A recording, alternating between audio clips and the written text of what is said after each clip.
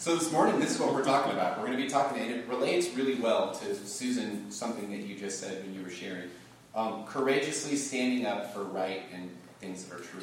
And so what we see in Scripture is what we see in life, that speaking truth to power means that heads may roll. And that's what we're talking about today. Not an easy one. So may we find courage. Let's pray. Lord, open our hearts and minds by the power of your Holy Spirit, that as your Scriptures are read, as your word is proclaimed, we'll hear with joy what it is that you say to us today. Amen. Amen. All right, let's start with this. When we stand up for something that we believe to be right, what are the risks that we take? And this is not rhetorical. What are the risks that we take when we stand up for what we believe to be true or right? Are there any? Yeah. Yes. Go for it. Rejection. Violence. Okay. Violence. What else? Andrew, is that a hand? Did you I was just to say being judged by others. Okay. Being judged by others, right? Anything else? Death. Anything we miss? Death. Loss. Loss. Okay. Good. I should have put these up on an easel for us to stare at the entire time. Because this is a tough one. This is what we're talking about. I remember Thursday, Corinne and I were driving in the car and we heard anyone The Clash, I Fought the Law and the Law Won. Yeah. That song came on and we were like talking about the lyrics to this song. And it's like this song kind of made me think back to what we're talking about today. That when we stand up to power, we're at risk. Right? And so I was thinking about, like, when have I'm a person, actually, by nature, this is a little bit of who I am. So I might get a little worked up today. We'll see. I'm going to try not to. I actually have no idea where we're going. Normally, that's not me. Normally, I know exactly where we're going. Today, I'm not so sure. So we're going to find out. But my earliest memory, the one that the furthest back I could go, in standing up for some sort of injustice was like I think it was my first or second day of middle school. And so I moved here from Ohio going into middle school. So when I started in middle school, I didn't know anybody, all right? And I remember this really, really well. One of my very first days, not knowing anyone, I knew there was this really smart kid in my English class. His name was Jeff. I barely knew the guy, but this guy's a really easy target for teasing, all right? I mean, like, I could go on with the list, but we don't need to. Really easy target. Right before the class starts, this bully guy that I'd never seen before approaches him. Everyone kind of gathers around to watch. You know how that goes in middle school. And he knocks all the books out of this kid's hands. His papers go flying everywhere. He hits the kid. His glasses fall off. He had some big Coke bottle glasses. Like, couldn't see. He's lying on the ground. His papers are everywhere. And this guy spit on him, right, while he was lying on the ground. And, man, I remember this like it was yesterday. I'm like, I thought, I'm a fairly tolerant person, but I couldn't sit by and watch this happen. So I jumped in, grabbed the guy, pulled him off, and literally got saved by the bell.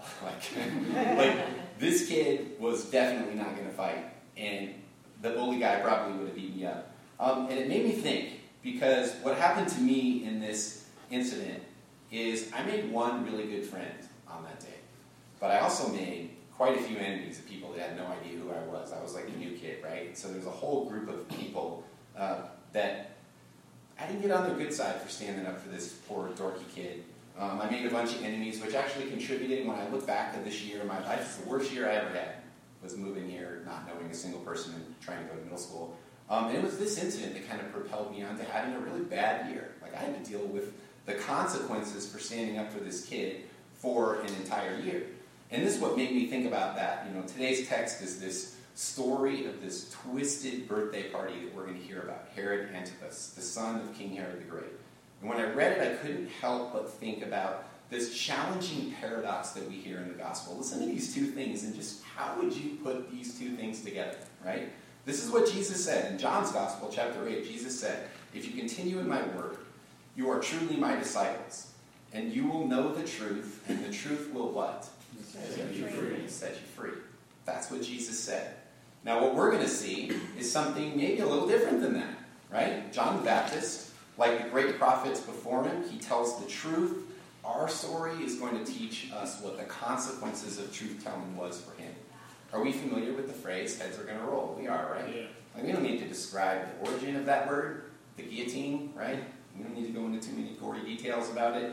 The truth of the gospel is this: the truth may indeed set you free, but it also might get you killed, right? It might set you free, but it might get you killed. And this is the truth of this text. So let's listen for it as we hear Mark 6:14-29. King Herod heard of it, for Jesus' name had become known. Some were saying John the Baptizer has been raised from the dead, and for this reason these powers are at work in him. But others said it's Elijah, and others said it's a prophet like one of the prophets of old. But when Herod heard of it, the name of Jesus, when Herod heard the name of Jesus, he said, it's John whom I beheaded, raised from the dead. For Herod himself had sent men who arrested John, bound him, put him in prison on account of Herodias, his brother Philip's wife, because Herod had married her. For John had been telling Herod, it's not lawful for you to have your brother's wife. Herodias had a grudge against him and wanted to kill him. But she could not, for Herod feared John, knowing he was a righteous and holy man, and he protected him. When he heard him, he was greatly perplexed, and yet he liked to listen to him. But an opportunity came when Herod, on his birthday, gave a banquet for his courtiers and officers and leaders of Galilee. When his daughter Herodias came in and danced, she pleased Herod and the guests. And the king said to the girl, ask me whatever you wish, and I will give it. And he solemnly swore to her, whatever you ask me, I will give you, even half of my kingdom. She went out and said to her mother, what should I ask for? And she replied, the head of John the Baptizer. Immediately she rushed back to the king and requested, I want you to give me at once the head of John the Baptist on a platter. The king was deeply grieved, yet out of regard for his oaths and for the guests, he did not want to refuse her. Immediately the king sent a soldier of the guard with orders to bring John's head. He went and beheaded him in prison, brought his head on a platter, and gave it to the girl. Then the girl gave it to her mother. When his disciples heard about it, they came and took his body and laid it in a tomb. I told you it was going to be tough. The word of the Lord. Back in Mark chapter 1, verse 14, we learned that John the Baptist, this forerunner to Jesus, Jesus' cousin, had been arrested. For 6 chapters, we have no idea why. We don't hear anything more of it. And the answer, the question that we should be asking is, why now? Like, why do we wait? Why does Mark wait 6 chapters? And then why is this subject matter inserted right here? And the answer seems to be because the death of John is somehow tied to Jesus' expanding mission. This is what Mark wants us to see. He puts these things side by side deliberately to help us to think about them and the risk involved. And so this story takes place between Jesus, the first time Jesus took the 12 and he sent them out for mission on their own. And while they're gone, Herod removes John's head. Then the disciples come back. And so what this seems to be saying is this is the end of the innocence for Jesus' disciples. Like, things are now about to get really, really real for them. Now, there's 4 Herods mentioned in the New Testament. This one is the second son of Herod the Great.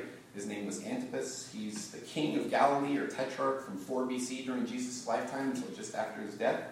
And like his father before him, he's shrewd, he's exceedingly wealthy, and he is a ruthless individual. And so this story, like any Game of Thrones people in here, this story reads like, it's okay if you like it. Like, no one's going to admit it, but I see some like people like this, like, it's okay. This story, like Game of Thrones, is probably reading this stuff out of the Bible and making their episodes. Like, it's crazy how this story reads like a soap opera, right? He falls in love with Herodias, the wife of his own half-brother, Philip. Now, in order to marry Herodias, he first has to abandon his wife, which he did. Now, later, the father-in-law, actually, this is great for dads, the father-in-law gets revenge on Herod later, but unfortunately, I don't have time to talk about it. But I think that's kind of cool.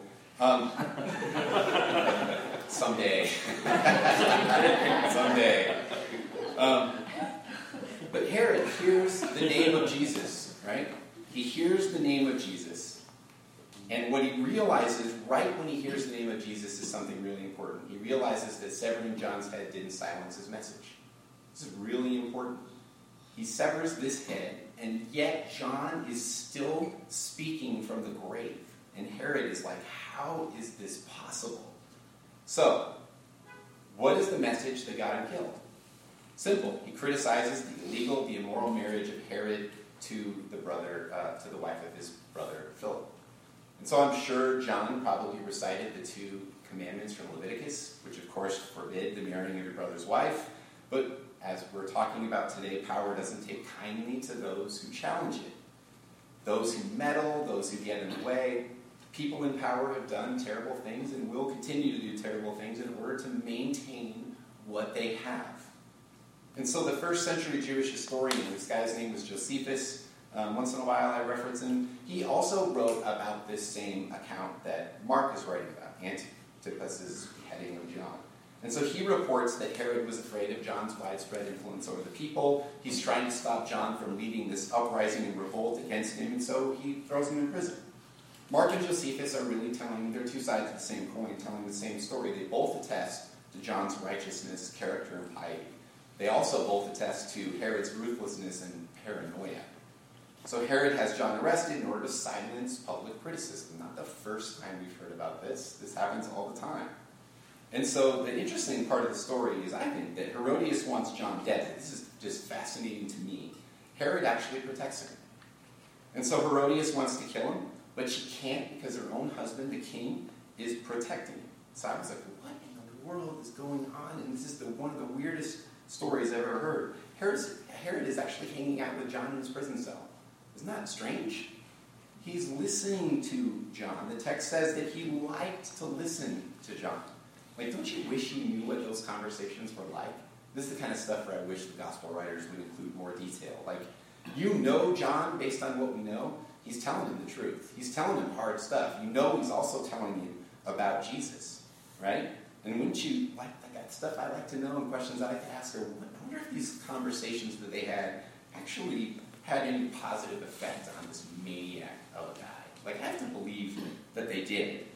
And so while Herod Antipas is picnicking in this prison cell with John, his wife is plotting John's demise. And so the occasion for the death is this great birthday celebration. So they invite all the upper crusts of Galilee, invited to this great birthday banquet. And in the story, it's kind of interesting because the guests, they never say anything. But their influence is felt in the story. And so Herod wants these rich and powerful guests to have the time of their life. Her daughter, Herodias' daughter, which they call, by the way, in case people pick this up, they call her the daughter of Herodias too. It's a little mistake. Sorry. Her name, Josephus records her name as like Salome or something like that. It's just a weird little translation thing. Her daughter dances for the guests. And we have to use our imagination about what kind of dancing she was doing when he offers her up to half of his kingdom. It's church, so don't make me spell it out. But this is real stuff.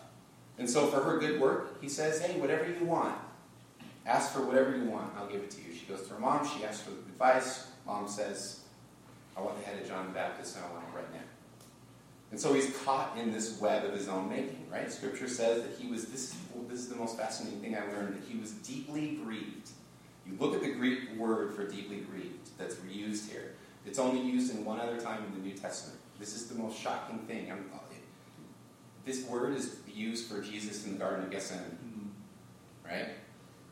Jesus is so grieved and is hurting so bad, right? We think about this like he's sweating droplets of blood. He's grieved to that point. Herod is deeply grieved because of the position that he's gotten himself in. He doesn't know what to do. He's caught in the web of his own foolishness. He made public oaths and promises, and now he's forced to do the thing that he doesn't want to do. He doesn't want to kill this right. He knows that John is a righteous and holy man. The man that Jesus said, if you remember Jesus' words, Jesus said John was a greater person than anyone born of a woman. Those are the words of the Lord. This is a great, great person. Herod knows it. And he's caught in this kind of web of his own making. And I was like, when I got finished studying this, I was like, what do we do with this story? You know, like, I agonized over this one.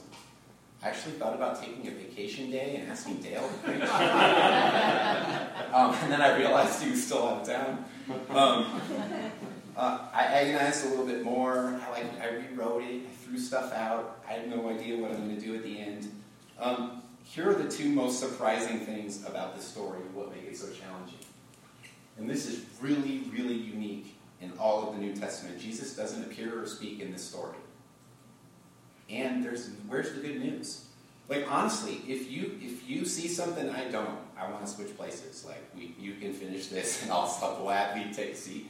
Because this is fascinating. Jesus doesn't appear or speak, and there is no good news found in this story. So, like, no good news and no Jesus is problematic for a preacher, right? So what do you do with this story? I thought quite a bit about it. I'm going to share a couple things to finish, things that I think make it important to Mark, and some kind of implications about what kinds of things, where we could go with this today. And so this is what I thought of. First of all, this is just, I think, absolutely a fact. Like, the story, I think, is meant to do this. It's meant to point us backwards, and then it's meant to point us forwards. And so it points us backward because the very beginning of Mark's gospel, Mark links John and Jesus from verse 2. Chapter 1, verse 2, the whole beginning of Mark's gospel is all about John the Baptist. And so what they're saying is these two, they're linked from the very beginning of the gospel story. And then it points us forward because John's death is this foreshadowing, this precursor of Jesus' own death. And so what Mark is saying is from this point on, things are about to they're getting real. Things have changed because of this. And so there are a lot of things, there's a lot of good news we could talk about when it comes to Jesus' death. But actually, I resisted the temptation to do that. Instead, I'm going to try to leave you with kind of a lasting thing that I think is one last kind of impression. But the Bible scholar Dale Bruner said something that I think kind of sets this up well. What he said about it is the best thing I read when I was studying is he said, with John, there are no sacred cows in his herd. I thought that was kind of interesting. To me, that was thought-provoking. He didn't read the polls before he was speaking and acting, and he wasn't protecting any special interests. He stood up, he told the truth, regardless of the consequences. He was a guy that's just known for standing up and doing what's right. And so his courage was costly. Jesus' disciples were learning that the world would no longer be a safe place for them anymore. This is what Jesus' disciples were learning. And so the last impression, to me, I think it's an important one. It really made me think. We've already heard about Herod's crazy birthday party. But what about Jesus? What about the party that Jesus is going to host? A banquet. We should know this story. Those of us that have heard it before, Luke 14 tells us about it. Let's finish by contrasting the two things. In Luke 14, this is the party that God is going to host. This dinner banquet is being set up. The servant sends out all the invitations, and one by one, the rich and the powerful refuse to come to the banquet. They have made excuse after excuse as to why they're not coming. Now that the master's a little bit angry, he sends out the servant again, and he says, go to the other side of the tracks. Go to the other side of the tracks and invite, this is the quote, the poor, the crippled, the blind, and the lame. The servant invites all those people. He comes back, he reports, yeah, you know what? The poor, the crippled, the blind, and the lame, they're all coming, and there's still plenty of room at your table. And this is the thing I find to be really instructive, even more instructive than that, and it's, you got to dig a little bit. But what he says next is he says, now go way outside the town, to the lanes and the roads. Two words that most of us would be like, yeah, okay, go out to the country roads and find out whoever's there. What does that mean in Scripture? I'll tell you what it means. It means the wrong people. It means the outsiders. It means the people that nobody wants at the table. This is who the Master sends the invitations to. The outsiders, this is a reference to people outside of Israel, all right? These are the wrong people to be invited. And so God is throwing this party, and he's inviting those who can't stand on their own, those whose voices are not heard or rarely heard. He's inviting those who do not belong at the table. And so God's inviting those on the margins of society to this party, and I can't help but wonder, if we contrast these two parties, are we being encouraged to stand with and for people on the margins, so that as one of my heroes today, Father G of Homeboy Industries, is fond of saying, the margins get erased. When we stand with and for those folks, the margins get erased. Maybe we're being encouraged to do that. If these are the people that Jesus is inviting to his party, maybe this is a clue for us as to who we're supposed to be standing with and for. I heard this story that made me think this week about this. It made my stomach churn, and some of you may have heard it. It's a story about a 91-year-old man visiting his relatives from Mexico. You hear this one? It's unbelievable. 91-year-old man, he comes twice a year to visit his family. He walks through the neighborhood like he does all the time when he's here visiting. And this time, he's met by a woman with a concrete block. And she beats him within an inch of his life, and she actually had 3 other men, passers-by, encourage them to join her in beating this guy with bricks, yelling at him, "Go back to Mexico." I talked about this incident with our small group this past Friday. This one really gets me. This is the world that we live in, right? This isn't somewhere far away. This is the world that we live in. Now, my small group consists of 4 guys. We're from different churches, and we have different political viewpoints. And one of the things I was saying was, like, if we can't talk about issues that have political implications, if we can't talk about these things in a small group of people who are trying to follow Christ, like, where can we talk about these things? And one of the guys brought up a really good question. He said, well, what's the church's role in all this? And that made me think. I went home and I've been thinking about it for a day and a half, and he was saying that the church can get so self-focused, so fearful about making people upset, that it never deals with some of the most pressing things and issues of our day. And that made me think, I think he's right. Like, if you look at a group of people like this, also people, differing political viewpoints represented in the room, there's no doubt about that. What is the church's role? The church's role, we have to think about things like kingdom values and living by those kingdom values. Living the way of Jesus. If we can't stand up and talk about these things in this place, where can we talk about these things? So there was one thing that made me think that I'm absolutely certain of. Like, John, what this story says to me is, would John not stand up and talk about this? I'm telling you, there's no doubt that a guy like John would stand up and speak out against brick-wielding hate-mongers. Am I wrong about that? This isn't a political thing. Because it's not the way of Jesus. Hate-wielding brick-mongers are not the way of the kingdom. These are not kingdom values. And so the question is, that this is the question that we're going to answer it differently. All of us are going to answer this question differently. What are we going to stand up for? Where are we going to lend our voice? What's passionate? Where are we, where's the Holy Spirit speaking to us, asking us, what are we passionate about? Where we stand up and lend our voice. And we're all going to answer that question differently. You're going to answer it differently than I am, but what John the Baptist says is, one, is part of who we are. The Christians for centuries have stood with those who can't stand. They've lent voices to those without voices that are not heard. Christians for centuries have stood up to power. They've paid the ultimate price for it. And so we know what John says is, one, it's part of who we are, and 2, there's risk involved in doing it. And so the thing we're definitely going to need is, may God grant you the courage that you need to follow Jesus more closely, however you answer that question, which will be different for all of us. Let's pray. God, we thank you for your word, even when it's challenging, even when it's hard. God, we thank you that you speak to us through it. And God, may you grant us the courage that we need to follow you more closely, to be more conformed to the image of your Son, Jesus Christ. God, help us to live by your values and give us the courage to stand up when we need to. We pray this in Christ's name. Amen. Amen.